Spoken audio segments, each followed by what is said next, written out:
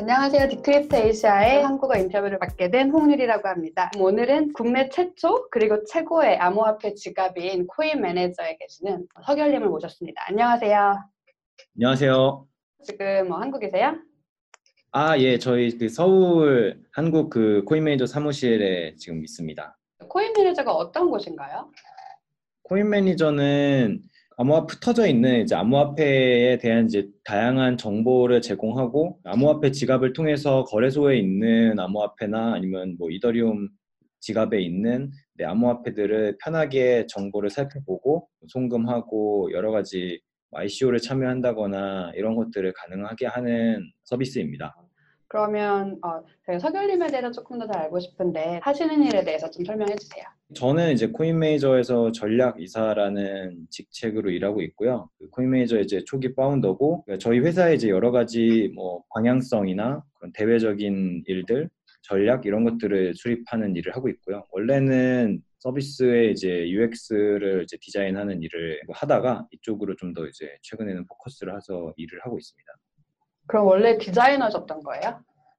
아니요, 디자이너로 한국에서는 이제 기획자라고 주로 그러는데 프로덕트가 어떤 식으로 이제 설계되어야 되는지, 어떤 기능이 있어야 되는지 이런 것들을 이제 좀 정하는 일을 많이 했었고요. 이제 UI, UX 기획자로 계시다가 이제 블록체인 쪽으로 훅 넘어오시게 되셨는데 이 블록체인 산업에 언제 어떤 계기로 들어오게 됐나요? 작년 저희 팀은 재작년 9월쯤에 처음 모여서 원래는 이제 다른 서비스를 이제 만들고 있었는데요.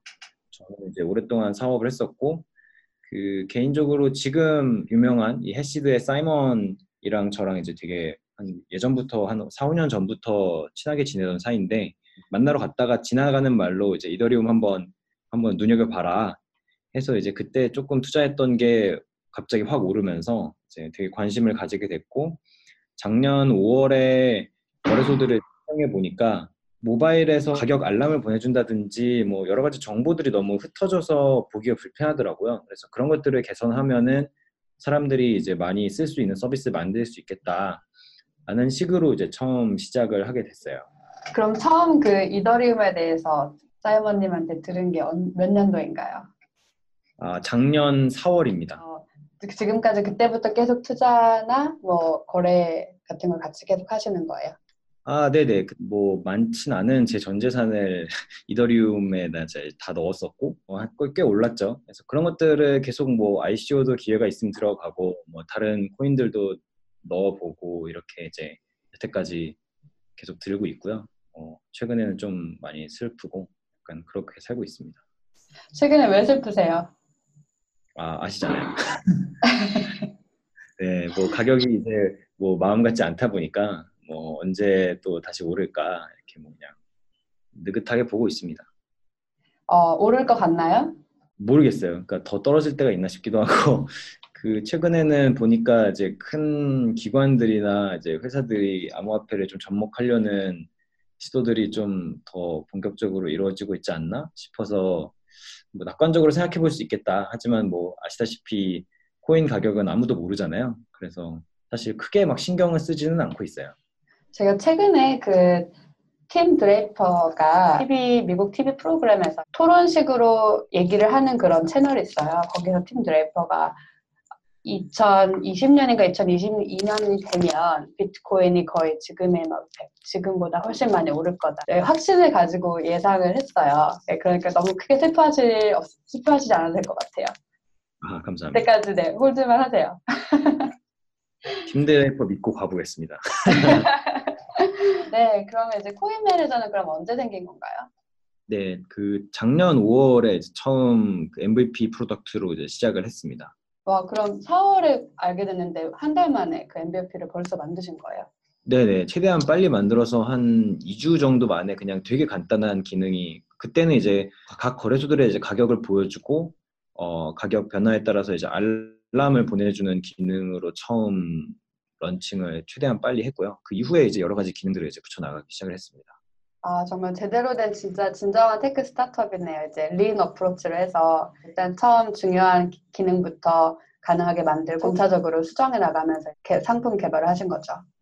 그렇습니다. 그 팀이 2주 만에 그래도 모바일 앱 하나를 개발해서 내놓는다는 게 정말 대단한 것 같은데 팀에 대한 소개 좀 해주시겠어요? 그때는 사실 저희 이제 코파운더 3명이서 일하고 있었고요. 저희 대표님, 문승우 대표님이 이제 개발자이시기도 하고, 이제 뭐 거의 밤을 새가지고 그냥 만드니까 되게 빨리 나오더라고요. 그, 여튼 그렇고, 이제 또 이제 저희 디자이너 한 분이 또 코파운더로 있어서, 한소라 님이 또 디자인 빨리 해주시고, 저도 이제 그냥 기획 빨리 하고, 이러다 보니까 빨리 처음에 낼 수 있었던 것 같고요. 지금은 저희가 한 14명, 15명 정도가 되고요. 그 중에 한 10명 정도는 뭐 기획자, 디자이너, 그리고 프로덕트 개발을 하는 직군들이고, 그 외에 이제 뭐 회계 봐주시는 분이나 비즈니스 디벨롭먼트 하는 친구가 있고, 뭐 이런 식으로 이제 조직이 구성되어 있고, 조직은 계속 최대한 빨리 충원을 하고 있습니다. 계속 하이어링을 하고 있어요. 어떤 분들을 주로 채용을 원하세요? 뭐, 물론 이제 개발자가 항상 부족하고요. 이제 최근에는 좀 전반적으로 마케팅 볼 수 있는 컨텐츠 크리에이터 혹은 이제 그로스 해커 이런 분들을 좀 채용을 하고 있습니다. 개발자도 되게 분야가 다양한데 뭐 어떤 특정 프로그래밍 언어라든지 그런 거 보는 부분이 있나요? 지금은 거의 다 뽑고 있다고 보면 되는데요. 뭐 앱을 만드는 iOS나 안드로이드 클라이언트 디벨로퍼나 아니면은 이제 백엔드 서버 디벨로퍼나 아니면은 그 웹 부분 프론트엔드 하실 수 있는 개발자분들 이렇게 다 뽑고 있습니다. 그 코인 매니저가 처음에 그 아몰페 지갑이라고 설명을 했는데 지갑 외에도 뭐 다양한 뭐 사업 분야가 있으신지요? 그리고 어디에 제일 중점을 두고 있는지 궁금하네요. 네네. 그 지갑이라는 거는 기본적으로 블록체인 장부 안에 있는 내 자산을 뭐 쉽게 관리하는 일종의 그 브라우저 같은 거라고 생각을 하는데요. 그래서 지갑 부분에 대해서는 최대한 많은 지갑을 지원해서 예를 들어서 지금은 저희가 이더리움을 지원하고 있는데 뭐 이오스나 다른 지갑들에 대해서 계속 개발을 할 거고요. 또 이제 거래소 지갑도 이 안에 지원을 해서 거래소에 있는 내 자산도 쉽게 뭐 잔고를 확인하거나 입출금을 할 수 있게 하는 부분을 계속 디벨롭을 하고 있어요. 그러니까 사실 그냥 지갑이라는 거는 지갑만 있으면 이걸 쓸 이유가 없는데 여러 가지 그 지갑을 통한 그 부가적인 서비스들을 붙여 나가면서 이 대 플랫폼이 되기 위한 이제 방향성을 계속 고도화하고 있고요.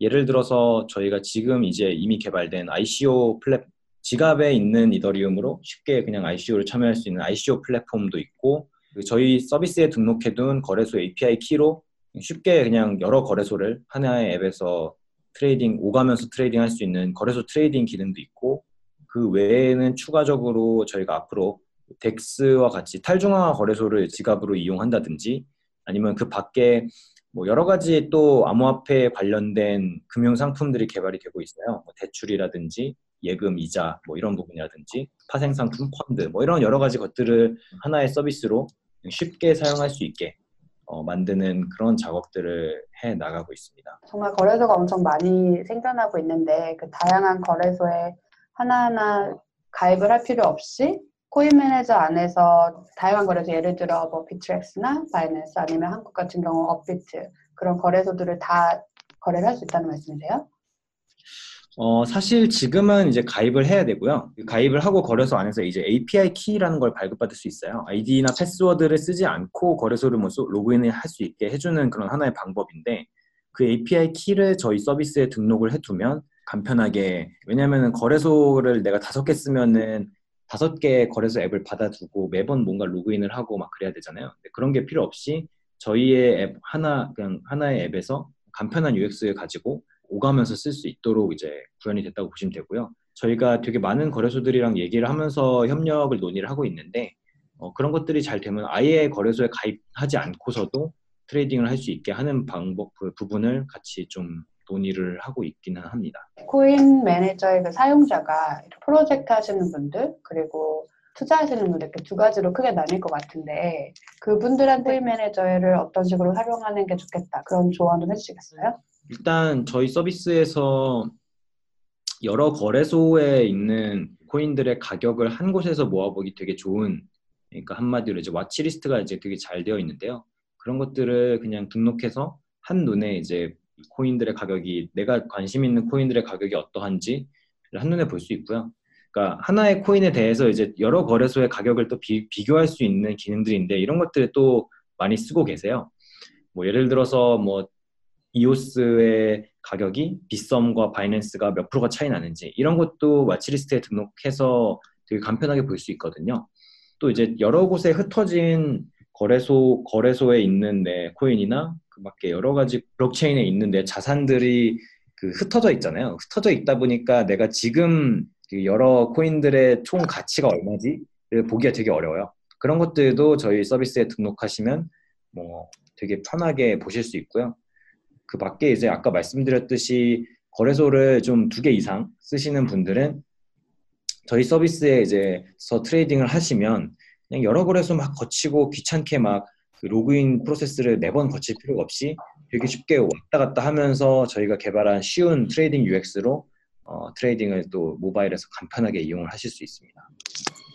그럼 아까 그 와치리스트 말씀하셨는데 그 와치리스트의 이 두 거래소에 한 코인의 가격을 설정을 해놓고 그 알람을 받았어요. 그러면 바로 코인 매니저에서 바로 이렇게 거래가 가능한가요? 그 거래소에 이제 API 키를 아까 말씀해 드렸듯이 등록해 두시면 바로 거래가 가능합니다. 그게 굉장히 큰 장점인 것 같네요. 암호화폐 지갑들이 또 새로 많이 생겨나고 있잖아요. 그 안에서 코인 매니저가 가지고 있는 제일 큰 장점이 어떤 게 있을까요? 네, 말씀하신 대로 되게 많은 암호화폐 지갑 서비스들이 생겨나고 있는데요. 저희가 가진 장점은 여러 가지가 있는데 일단은 저희가 한국에서 거의 유일한 암호화폐 지갑 플레이어라고 보셔도 될 것 같아요. 저희는 이제 말씀드렸듯이 한 1년 정도 비즈니스를 여태까지 해왔고 그래서 이제 수많은 코인들과 수많은 거래소들의 어떤 그런 정보를 계속 그 연결해두고 쌓아두고 있었거든요. 그래서 그런 것들을 기반으로 그 많은 유저들에게 좋은 서비스를 이제 제공할 수 있는 형태로 이제 잘 디벨롭을 하고 있는 것 같고요. 또 이제 저희 같은 경우는 그렇기 때문에 업계에 이제 계신 분들과 이제 되게 좋은 네트워크를 유지하면서 가장 이제 좋은 방향성을 가지고 저희가 지갑을 이제 계속 디벨롭을 해 나가려고 하고 있어요. 그래서 뭐 예를 들어서 뭐 보안이나 여러 가지 붙일 수 있는 디앱들 팀들과 이미 이제 파트너십들이 많이 체결이 되어 있고요. 그 월렛이라는 것은 아직은 그 비즈니스가 정립되지 않았거든요. 예를 들어서 거래소 비즈니스라는 거는 되게 명확한 것 같아요. 뭐 거래소 뭐 어떻게 하면 된다. 거래소 어떻게 하면 잘하는 거다. 어떻게 하면 못하는 거다. 이런 것들이 되게 명확한데 이 월렛이라는 거는 아직 뭐 돈을 엄청 많이 버는 뭐 월렛 서비스가 있다던가 뭐 아주 뭐 독점을 하고 있는 월렛이 있다던가 뭐 그런 게 전혀 없거든요. 그래서 다들 이제 막 시작을 하고 있는 거고 그런 관점에서 저희도 갈 길은 멀지만 이제 그래도 다른 곳들보다는 좀 많이 앞서 있지 않나. 뭐 이런 걸 가지고 저희도 좀 많은 시도를 해보고 뭐 실험을 해보고 뭐 그러고 있습니다. 아까 그 프로젝트 측면에서도 얘기를 했었는데 만약에 뭐 프로젝트 쪽에서 같이 협업을 하고 싶다. 그러면 어떤 방향이 있을까요? 네네. 주로 저희와 이제 유기적으로 협력할 수 있는 부분이 이제 덱들인데요. 그래서 예를 들어서 이제 저희의 이제 개발된 뭐 이더리움이나 뭐 이오스 같은 월렛을 가지고 할 수 있는 뭐 덱이 있으면 그런 덱을 이제 저희 그 앱에다가 이제 탑재를 하고 그 사용자들한테 이 덱 쓰면은 뭐가 좋다라고 얘기를 하고 사용자 입장에서는 내가 이미 쓰고 있는 월렛으로 이 덱을 이제 코인 매니저 안에서 그냥 바로 들어가서 쓴다. 으로 협력을 하는 것들이 쉽고 저희로서도 되게 항상 찾고 있는 그런 좋은 협업 어떤 사례인 것 같고요. 그 밖에 이제 저희 그 여러 가지 뭐 보안 쪽이라든지 아니면 뭐 거래소 분들도 서비스를 통해서 이제 거래를 할 수 있게 뭐 이런 협업들을 보통 저희가 많이 하고 있습니다. 거래소랑 이제 API 연결 그리고 이제 월렛 같은 경우 되게 보안성이 되게 중요한데 지금 모바일 앱도 있고 웹사이트도 있잖아요. 그 보안 쪽은 어떻게 해결하세요? 저희는 그 거래소들과는 달리 저희 회사나 뭐 저희 뭐 중앙 서버가 그 사용자들의 뭐 프라이빗 키를 알 수가 없는 구조로 되어 있어요. 그래서 이거를 이제 보통 탈중앙화 월렛, 그 탈중앙화 월렛 같은 경우는 고객들의 이제 프라이빗 키 정보를 암호화해서 그냥 기기에 저장하고 필요할 때마다 그 기기에 있는 정보를 꺼내서 사인해서 뭐 송금을 하거나 이러거든요. API 키나 뭐 프라이빗 키 같은 정보들을 저희 서버에 전혀 통신을 하지 않고요. 그렇기 때문에 뭐 사용자분들이 이제 보관을 그냥 뭐 너무 허투루 하지만 않으시면, 예를 들어서 뭐 저희 회사가 뭐 해킹을 당하거나 뭐 저희 경영진이 뭐 나쁜 마음을 먹는다고 저희가 뭐 고객의 자산에 대해서 할 수 있는 게 아무것도 없습니다. 그래서 뭐 그런 것들이 있고, 기본적으로 앱이나 뭐 이런 것들에 적용되는 여러 가지 보안 솔루션들은 다 적용이 잘 되어 있고요. 마찬가지로 이제 뭐 저 PC 외부로 저희 서비스를 쓰셔도 이제 그 데이터들은 다 이제 그 브라우저 안에 저장이 되기 때문에 그런 부분들은 뭐 많이 걱정하진 않으셔도 됩니다. 그 프라이빗 키가 없이 그 탈중화된 지갑을 사용할 수 있다고 하셨는데 그 부분이 어떻게 정확히 구현이 되는 건가요? 프라이빗 키가 뭐 당연히 이제 그 지갑을 사용하려면 필요한데요. 그 예를 들어서 뭐 하드웨어 월렛 같은 거 생각을 해보시면, 그러니까 거래소 같은 경우는 그 거래소가 가지고 있는 지갑에 사람들이 이더리움이 보관되는 거라서, 거래소가 이 지갑을 잘 간수를 못하거나 해킹을 당하면은 그 말 그대로 유저 자산이 날아가는, 복구할 수 없는 이런 식인데요. 저희 같은 경우는 그 프라이빗 키 데이터를 사용자의 그 기기에 저장을 합니다. 사용자가 뭐 어디로 송금을 하고 싶다라고 했을 때 이 저희 코인 매니저 앱은 이 기기에 저장된 그 프라이빗 키 정보를 호출을 하게 되고, 그 호출을 할 때도 이제 사용자가 이제 지정한 그 비밀번호로 암호화가 돼 있기 때문에 그 비밀번호를 그 타이핑해서 그게 맞으면 프라이빗 키를 이 기기가 저희 앱에 알려줘서 이 뭐 트랜잭션에 대해서 이제 사인을 하게 되고요. 그 과정에서 저희의 이제 뭐 서버나 이런 거에 그 DB를 거치지 않기 때문에 그 프라이빗 키를 운영하는 입장에서 저희가 이제 알 수 있는 방법이 없도록 이제 설계가 되어 있다라는 거죠. 그러니까 정말 진정한 탈중앙화된 지갑이네요. 그러니까 개인의 네네. 컴퓨터나 모바일이나 그 기기들이 하나의 노드가 되는 거고, 이제 코인 매니저는 그 에코시스템을 제공을 하는 거죠. 네네, 그렇습니다. 그럼 이제 좀 더 거시적으로 들어가서 블록체인 산업에 대해서 서결님은 되게 오래 계셨잖아요. 어떻게 생각하세요, 전반적으로? 그러니까 저도 사실은 뭐 한마디로 얘기하기는 좀 힘든 것 같은데, 그냥 많은 것들이 좀 연구 단계이지 않나 하는 생각을 하고 있습니다. 블록체인 산업이라는 거는 사실 뭐 블록체인이라는 건 암호화폐가 나오면서 생긴 개념이고, 암호화폐라는 것은 거래소가 생기면서 이 규모가 생겨버린 것 같아요. 그러니까 거래소가 생기고 이게 활성화가 되고 거기에 또 자본이 들어오면서 뭐 비트코인 가격이 엄청 뛰고, 그걸 바탕으로 이제 버블이 생기면서, 또 버블이 꼭 나쁜 것만은 아니거든요. 그러니까 버블이 생기면서 또 이제 수많은 돈이 들어오고 그 인재들이 들어오고 회사들이 생기고, 이렇게 해서 이제 지금 되게 많은 이 블록체인을 가지고 어떤 거를 할 수 있을까 하는 연구들을 하고 있는 것 같고요. 암호화폐 그 트레이딩이라는 것도 그냥 하나의 성공한 어플리케이션이라고 생각을 해요. 이게 뭐 지금은 거래량이 많이 떨어졌어도 뭐 한때 뭐 한 시총이 거의 뭐 한 800조 정도 간 적이 있었고, 지금도 이제 한 260 뭐 빌리언 달러 정도 하고 있으니까, 뭐 이거 자체가 사람들이 이제 접근할 수 있는 하나의 그냥 금융 상품으로서 어느 정도 그 성공을 한 케이스라고 봐야 되지 않나 생각을 하고, 저는 그래서 이제 블록체인을 가지고 어떤 산업에 이제 적용을 하는 것들이 아직은 되게 많이 실험 단계고, 그중에 이제 가장 쉽게 할 수 있는 것들은 그 코인 트레이딩 하듯이 암호화폐 기반으로 금융 서비스를 이용하는 것들일 거라고 생각을 해요. 그래서 코인 트레이딩 말고도 뭐 변동성이 훨씬 적은 그 금융 상품들이 나타날 것 같고, 그럴 때 이제 저희가 그 코인 매니저에서 이 지갑을 통해서 그런 그 암호화폐 금융 뎁들을, 그 상품들을 되게 쉽게 이용할 수 있게 하는 게 또 저희의 목표이기도 하고요. 그 외에 이제 실제로 되게 좋은 유스 케이스들이 많이 나와야 될 거라고 생각을 하고 있습니다. 스티밋 같은 경우가 되게 그냥 좋은 그 영감을 제공해줬던 것 같고, 다른 스티밋뿐만 아니라 다른 어떤 분야들에 대해서도 암호화폐를 사용했더니 이렇게 이게 잘 된다 하는 케이스들이 뭐 한두 개씩 나와야 될 것 같은, 최대한 빨리 나와야 될 것 같은 뭐 그런 생각을 하고 있습니다. 그래서 그러면 이제 앞으로 한 2, 3년 혹은 5년 안에 블록체인의 새로운 비즈니스나 사업 기회, 트렌드에 어떤 변화들이 있을 것 같아요? 저도 이제 뭐 아주 확신을 할 수는 없지만, 첫 번째로 이제 규제가 일단 되게 중요할 것 같아요. 뭐 규제가 어떤 식으로 어떻게 생기느냐 하는 것들이 사람들, 뭐 회사들이 어떤 것들을 할 수 있느냐를 결정을 하기 때문에 그런 것들이 되게 중요할 것 같고, 이 블록체인과 암호화폐라는 거는 사실 저는 그 많은 낙관론자들이 생각하는 것처럼 이게 거의 인터넷급의 혁명이라고 생각을 하는데, 그 이유는 이 가치를 누구나 발행할 수 있게 했고 신뢰할 수 있는 형태로 누구나 발행하고 유통할 수 있게 만든 역사적으로 첫 사례인 것 같거든요. 중앙기관이라는 게 필요 없이.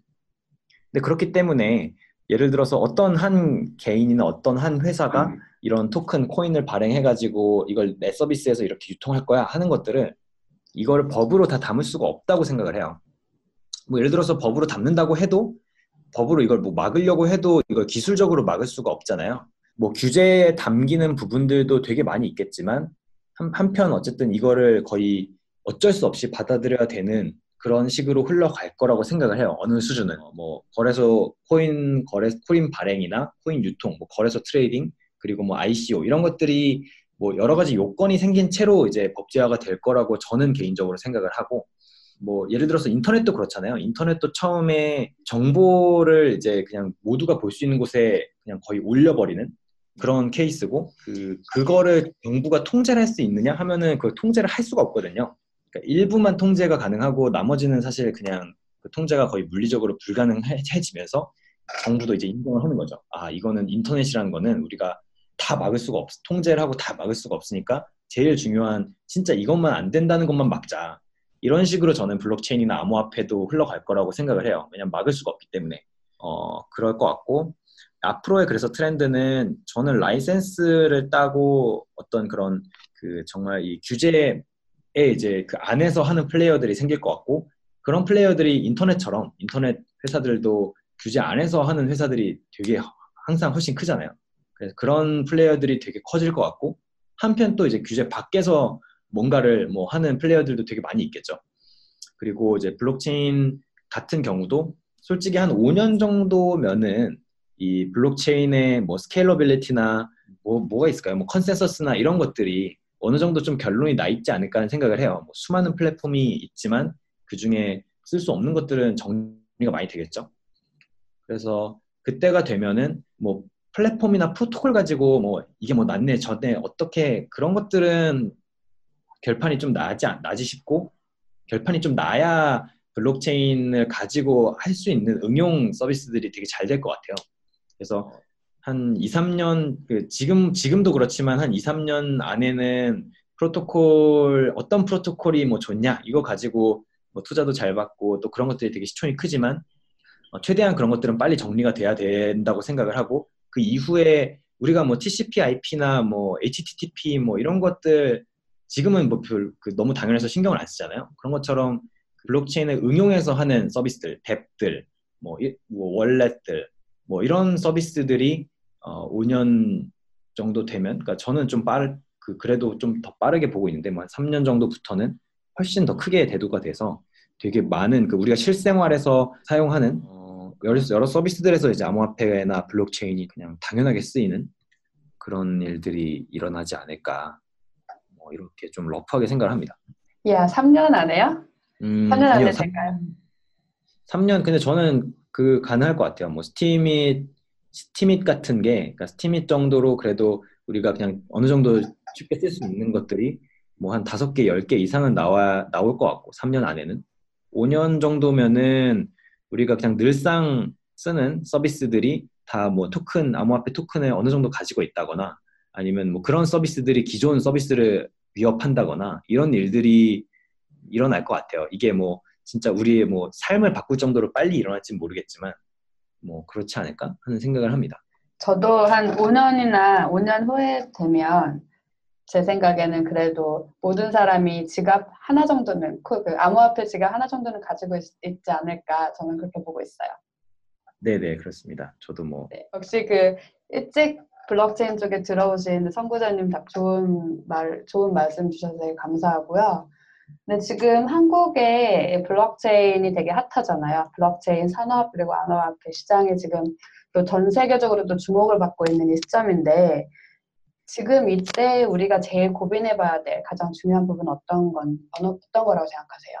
블록체인이나 암호화폐에 대해서 이제 얘기를 할 때, 뭐랄까, 쉽지 않은 부분이기도 하고, 그러니까 되게 많은 분들이 보통 이제 이게 될까? 이거 안 되지 않을까? 약간 이런 식으로 생각을 한다고 생각을 해요. 저도 사실 그랬던 적이 되게 많았고, 뭔가 블록체인을 이제 보면 볼수록, 아, 이거 어디다 쓰지? 약간 이랬던 그 사춘기가 이제 왔었던 적도 있고, 저는 사실 선구자는 아니고, 이제 진짜 선구자 같은 이 여러 가지 분들 얘기를 막 듣다 보니까 좀 깨달은 게 뭐냐면, 그러니까 처음에 이 기술의 포문을 여는 사람들은 이게 뭐, 막 될까 안 될까? 약간 각을 재고 이렇게 사업가처럼 생각을 하지 않고, 됐으면 좋겠다. 되면 진짜 멋있겠다. 약간 이런 식으로 생각을 하고 되게 상상력을 발휘해서 뭔가를 하는 사람들이더라고요. 인터넷이라는 기술도 사실은 이 뭐 사업가가 이제 주판 굴리면서 이제 시작이 된 게 아니라 이 여러 학자들, 엔지니어들이 야, 나 이런 거 만들면 진짜 재밌을 것 같다. 이런 실험 한번 해보고 싶다. 뭐 이런 걸 하면서 이제 되게 많은 기술들이 우리가 지금 당연하게 쓰는 기술들이 만들어졌거든요. 그래서 저는 이 뭐 블록체인이나 뭐 암호화폐가 야, 이거 안 될 것 같은데? 아니면 뭐 이거 다 사기 아니냐? 뭐 아니면 이거 뭐 솔직히 언제 되겠냐? 뭐 이런 뭐 시니컬한 생각을 하는 거는 당연히 필요하겠지만, 사실 뭐 그거는 별로 세상을 바꾸는데 별 도움이 안 되잖아요. 아무런 그 시니컬한 생각은 그 아무런 가치를 별로 애드하지 않는 것 같고, 한 번쯤은 그냥 뭐 평소에 이걸 뭐 부정적으로 생각해 보는 분들도 이게 어떻게 되면은 가능할까? 뭐 아니면 어떻게 되면은 어떤 시나리오가 있다면은 이런 세상이 올 수 있을까? 뭐 이런 것들에 대해서 좀 상상을 해보고 거기에 이르는 나름의 다들 각자 생각하는 방법들이 있을 거예요. 그런 식으로 뭔가 이 세상을 좀 더 좋게, 낮게, 아니면 뭐 효율적이게, 뭐 아니면은 없던 것을 만드는 뭐 그런 것들을 좀 상상해 보면서 각자의 방식으로 좀 기여할 수 있으면 좋지 않나. 라는 생각을 뭐 최근에 했고요. 뭐 한편 그렇지만 이 인터넷이랑 좀 다른 거는 블록체인이나 암호화폐라는 건 기본적으로 돈이 들어가고 투자자가 있고 하기 때문에 거기에 따른 뭐 책임도 있거든요.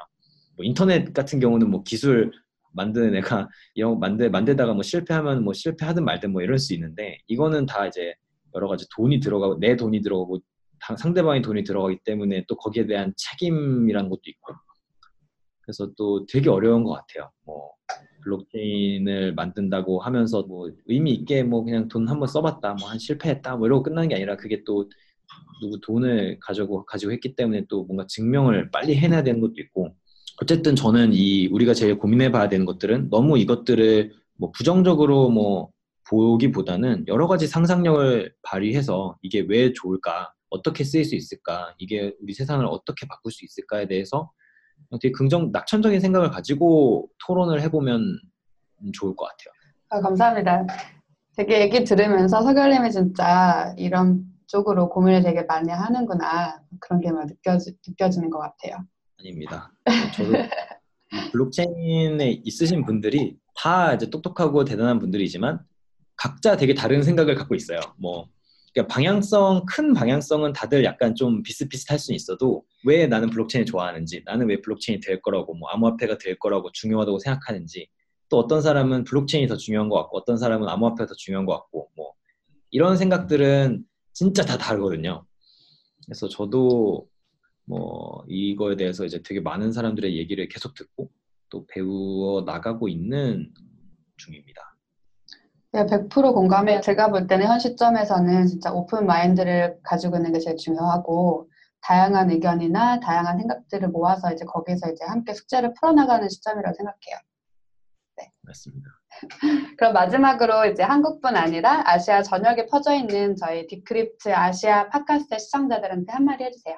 아, 네. 안녕하세요. 저는 어쨌든 아까도 말씀드렸듯이 되게 쉽지 않은 것 같아요. 그러니까 그 블록체인과 암호화폐 기술이 어떻게 쓰이고 어떻게 대중화되고 뭐 이게 실제로 그게 대중화될지 뭐 이런 것들도 잘 모르고 사실 암호화폐 가격적인 차원에서 예를 들어서 암호화폐를 가지고 그냥 블록체인 기술만 만드는 회사들도 뭐 각자 ICO를 대부분 했거나 뭐 그렇기 때문에 암호화폐 가격이 이제 떨어지면 그 다들 이제 약간 우울해하고 뭐 오늘도 사실 엄청 떨어졌더라고요. 그래서 또 언제까지 떨어질지도 모르겠고 약간 뭔가 힘든 상황인 것 같은데 저희도 쉽진 않고요. 근데 그래도 이제 이런 그 방송을 들으신다는 거는 되게 이 세상을 바꿀 수 있는 가능성이 있는 일에 관심이 많은 분들이라고 생각을 해요. 그래서 더 많은 분들이 실제 이 업계에 와서 한번 일할 수 있는 기회를 가지셨으면 되게 좋을 거라고 생각을 합니다. 그러니까 저는 이제 채용을 뭐 하거나 뭐 아니면 제 주변에 이제 그 좋은 인재들을 이제 꼬실 때 주로 하는 말이 뭐 지금 어떤 필드를 가서 일을 해도 다 이제 몇십 년 전문가들이 저 위에 다 이렇게 있어요. AI도 그렇고 VR, AR, 뭐 빅데이터, 딥러닝 뭐 이런 여러 가지 핫한 분야들은 다 이미 뭐 한 30년, 40년씩 연구하신 전문가들이 뭐 저 위에 빼곡히 있는데 블록체인은 처음 비트코인 논문이 나온 게 2009년이고 처음 비트코인이 나온 게 2011년이기 때문에 최고 전문가라고 하는 사람이 고작 뭐 한 5년, 6년? 뭐 이 정도 했으면 진짜 이 업계에서 최고 전문가고 다들 나이도 다들 어리고 그렇기 때문에 저는 아직도 이 비트코인, 뭐 블록체인, 암호화폐 쪽이 되게 초기 단계고 그래서 여러분들이 이쪽에 와서 일을 하시면 되게 그 정말 최고 전문가로서 몇 년 안에 발돋움할 수 있는 기회라고 생각을 하고요. 코인 가격이나 이런 거에 대한 관심으로 시작하는 것도 되게 좋은 것 같아요. 저도 그랬고. 코인 가격만 보는 게 아니라 이제 이 코인이 어떤 뭐를 하려고 하는 걸까? 뭐 이런 것들을 조금씩 보다 보면 실제로 이 업계에 와서 일할 수 있는 기회를 만들어 보는 것도 되게 좋을 것 같고 뭐 당연히 코인 매니저도 좋은 기회로서 이제 저희랑 같이 일할 수 있는 방법에 대해서 그 제안해 주시면 또 제가 또 직접 한번 설명도 드릴 수도 있고 같이 일할 수 있으면 좋을 것 같고 특히 개발자분들 환영합니다. 네, 코인 매니저와 이제 일할 수 있는 기회도 많고 또 직접 바로 지금 만약 다른 지갑을 사용하더라도 그냥 다운받아서 바로 한번 사용해보는 것도 좋을 것 같아요. 네, 좋습니다. 네, 여기까지 우리 국내 최초 그리고 최고 암호화폐 지갑 코인 매니저의 서결님 만나 뵙고요. 저는 디크리스 에이시아의 한국어 인터뷰를 담당하는 홍유리입니다. 감사합니다.